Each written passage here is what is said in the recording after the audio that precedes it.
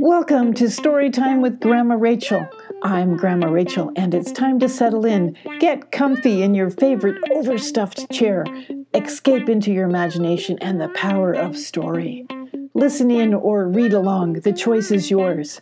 I hope you'll join in often because story time is one of the most memorable ways to share time with the people you love. Let's get started.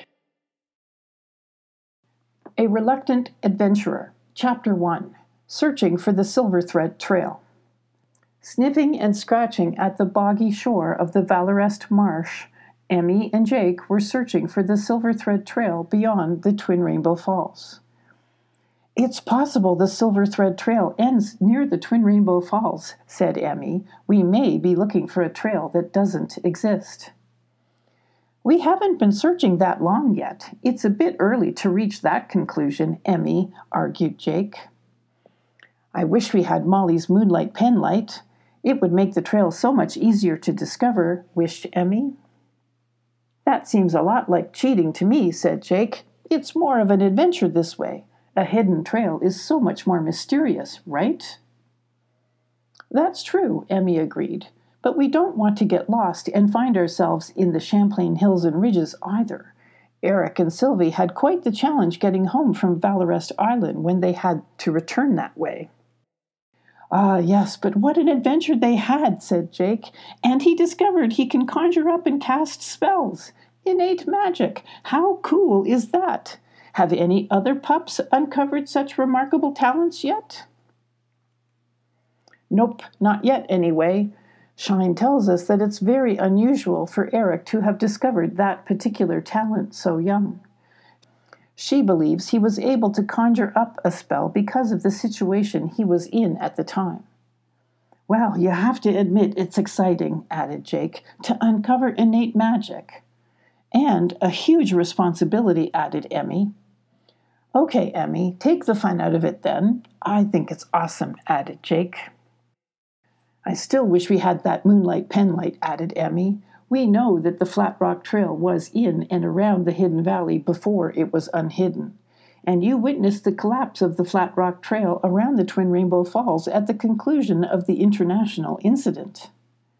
Both Emmy and Jake laughed out loud at the International Incident reminder. "It also threads along the Champlain Ridge Divide, along the Twin Pine Valley South Ridge, and up around the Valorest Ridge by the ancient cemetery," added Jake. "If it is all one trail, that is. So, like I said, it's possible the Flat Rock Trail may not be this far south along the Valorest River," concluded Emmy.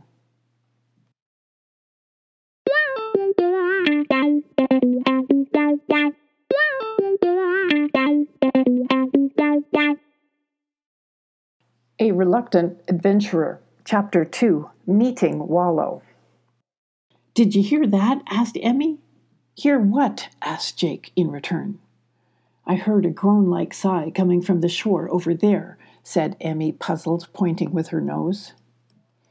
Emmy changed direction to investigate further. Speaking of not wanting to get lost," commented Jake sarcastically, "at the first sign of a noise, you're off the trail."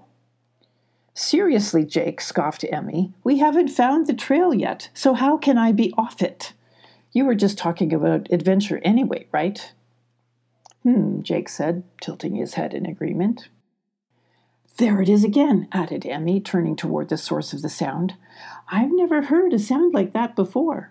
It's not a bird song, or a dog howl, or a fox bark. Weird." "Hey, wait for me, Emmy," called Jake. Emmy was trotting along the boggy shore of the Valorest Marsh. She waded chest-deep into the water, looking around, sniffing. Lifting her head, noticing a shallow break in the sunny reflection on the rippling water, she saw a greeny-blue, half-submerged ball bobbing in the water. "Look at this, Jake," called Emmy.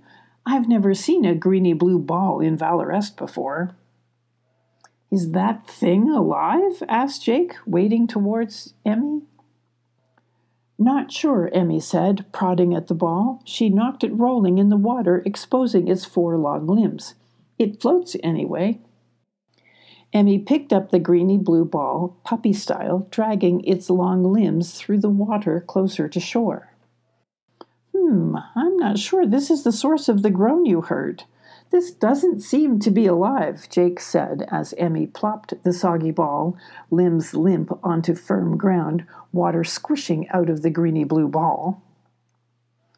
Both Emmy and Jake sat back in stunned silence when two fist-sized googly eyes popped open on the greeny-blue ball, blinking in the sunlight. "Two googly eyes," Jake said, surprised, "on a greeny-blue ball. Weird." "Don't call me that. I'm not weird," argued the greeny-blue ball. "I'm just different." "That is true," agreed Emmy. "You are very different." "Thank you for rescuing me from the water," said the greeny-blue ball, googly eyes focused on Emmy. "You're welcome," Emmy replied.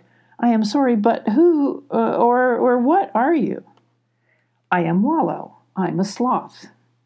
"A sloth?" asked Emmy, confused. "What's a sloth?"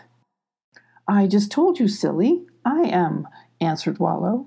"You have saved me from a miserable fate. I thank you." "You are most welcome, Wallow," said Emmy. "I am Emmy, and this is my best friend, Jake." A sloth is forever indebted to their rescuers, though I am the only sloth I know that ever needed rescuing. How sad is that?" asked Wallow, disappointed, looking around at the marsh. "Oh, well, Emmy stammered. "Thank you, but there is no need to be indebted. We are glad to be of assistance." The sloth sobbed in response. "Oh, I can't even be rescued properly."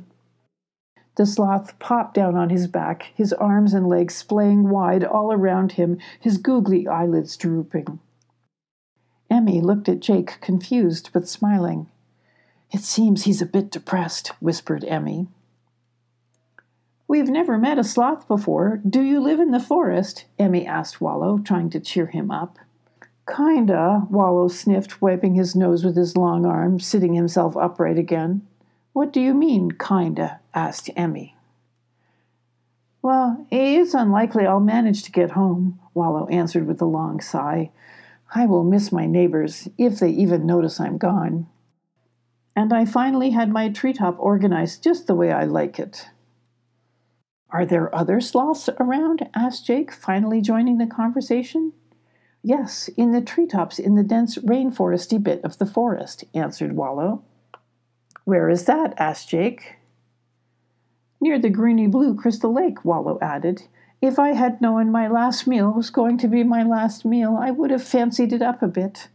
Though there's not a lot of variety in the treetops. I might have found a bug or two to top some leaves. I'm already feeling a little drained," Wallow said, falling backwards dramatically, an arm stretching across his face.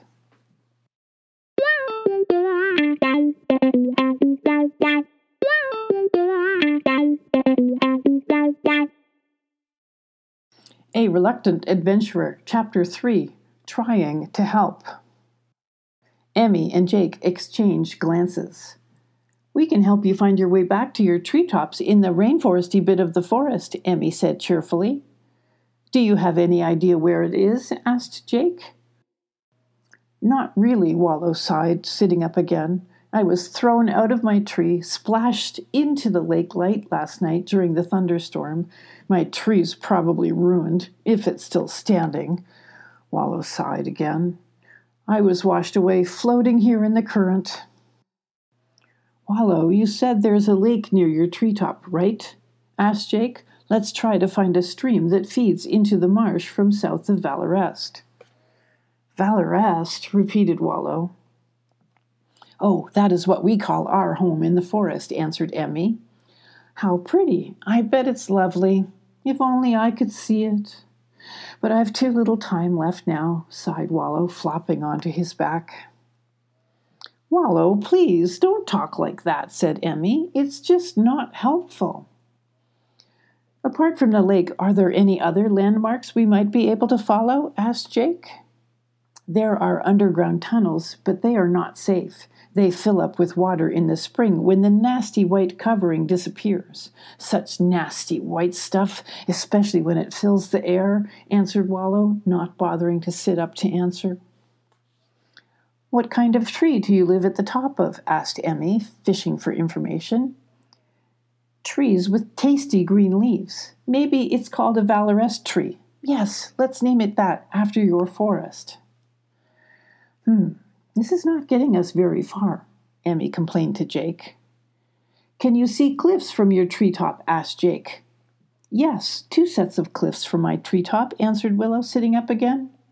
Those ones, Wallow said, pointing to the horseshoe cliffs beyond the marsh, and the ones with the mountains in the background. Okay, it's a starting point. Let's go east from here. We know it's not north, and we know it's not along the Valorest River. Hopefully, we will find a river or stream to follow back to the Sloth homestead. Is it far, Wallow? Asked Emmy. Far? Everywhere is far, Wallow said, swinging his long arms around his head in a wide circle, almost slapping Jake across the face. I was carried here in a raging stream during a violent storm overnight. It's a good thing I float, otherwise I would have drowned. I cannot float back upstream. I imagine it will take many months to get back home, sighed Wallow, if I bother to try. What are you talking about, many months? Commented Jake. We could get to the Twin Mountains and back in that amount of time. You go then, leave me, said Wallow. Sloth cannot walk. We drag our plump little bodies when on the ground. Soon enough I will be skin and bones and no longer plump. My beautiful greeny-blue complexion will fade, toppling backwards yet again. Goodness, Wallow, we can carry you, said Emmy with a sigh, if that is all right with you. You can try if you want, said Wallow, but I suspect we won't get very far. Emmy gently picked up Wallow, puppy style, and started walking away from the Valorest marsh.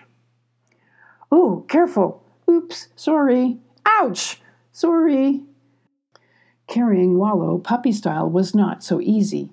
Emmy was tripping on Wallow's dangling long legs and arms with almost every step. Can you hold those up out of the way, please? Emmy asked politely. No, sloths hang upside down. It's hard for me to not hang, explained Wallow. It would be easier if I could hang around your neck like a pendant. Oh, okay, said Emmy, wondering why he didn't say so from the start. Jake, you're taller than me, so it might be easier for you to carry Wallow. Jake crouched down close to the ground and stretched his neck out over Wallow. Wallow reached up and looped his arms and legs around the back of Jake's neck, clasping his 3-toed claws. Oh, how delightful! Much better! Thanks! Wallow sighed in relief, cracking a smile. Jake stood up and started walking awkwardly. Swinging gently side to side with each step, Wallow settled in, hanging upside down, utterly relaxed. He was snoring loudly before Jake had taken 10 steps. You have to admit, Emmy said, chuckling, he is definitely different.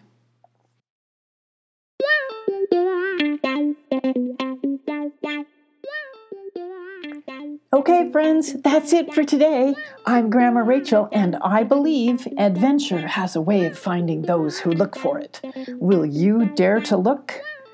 Remember, your imagination is brilliant. Use it every single day. Until next time, this is Grandma Rachel. See you soon.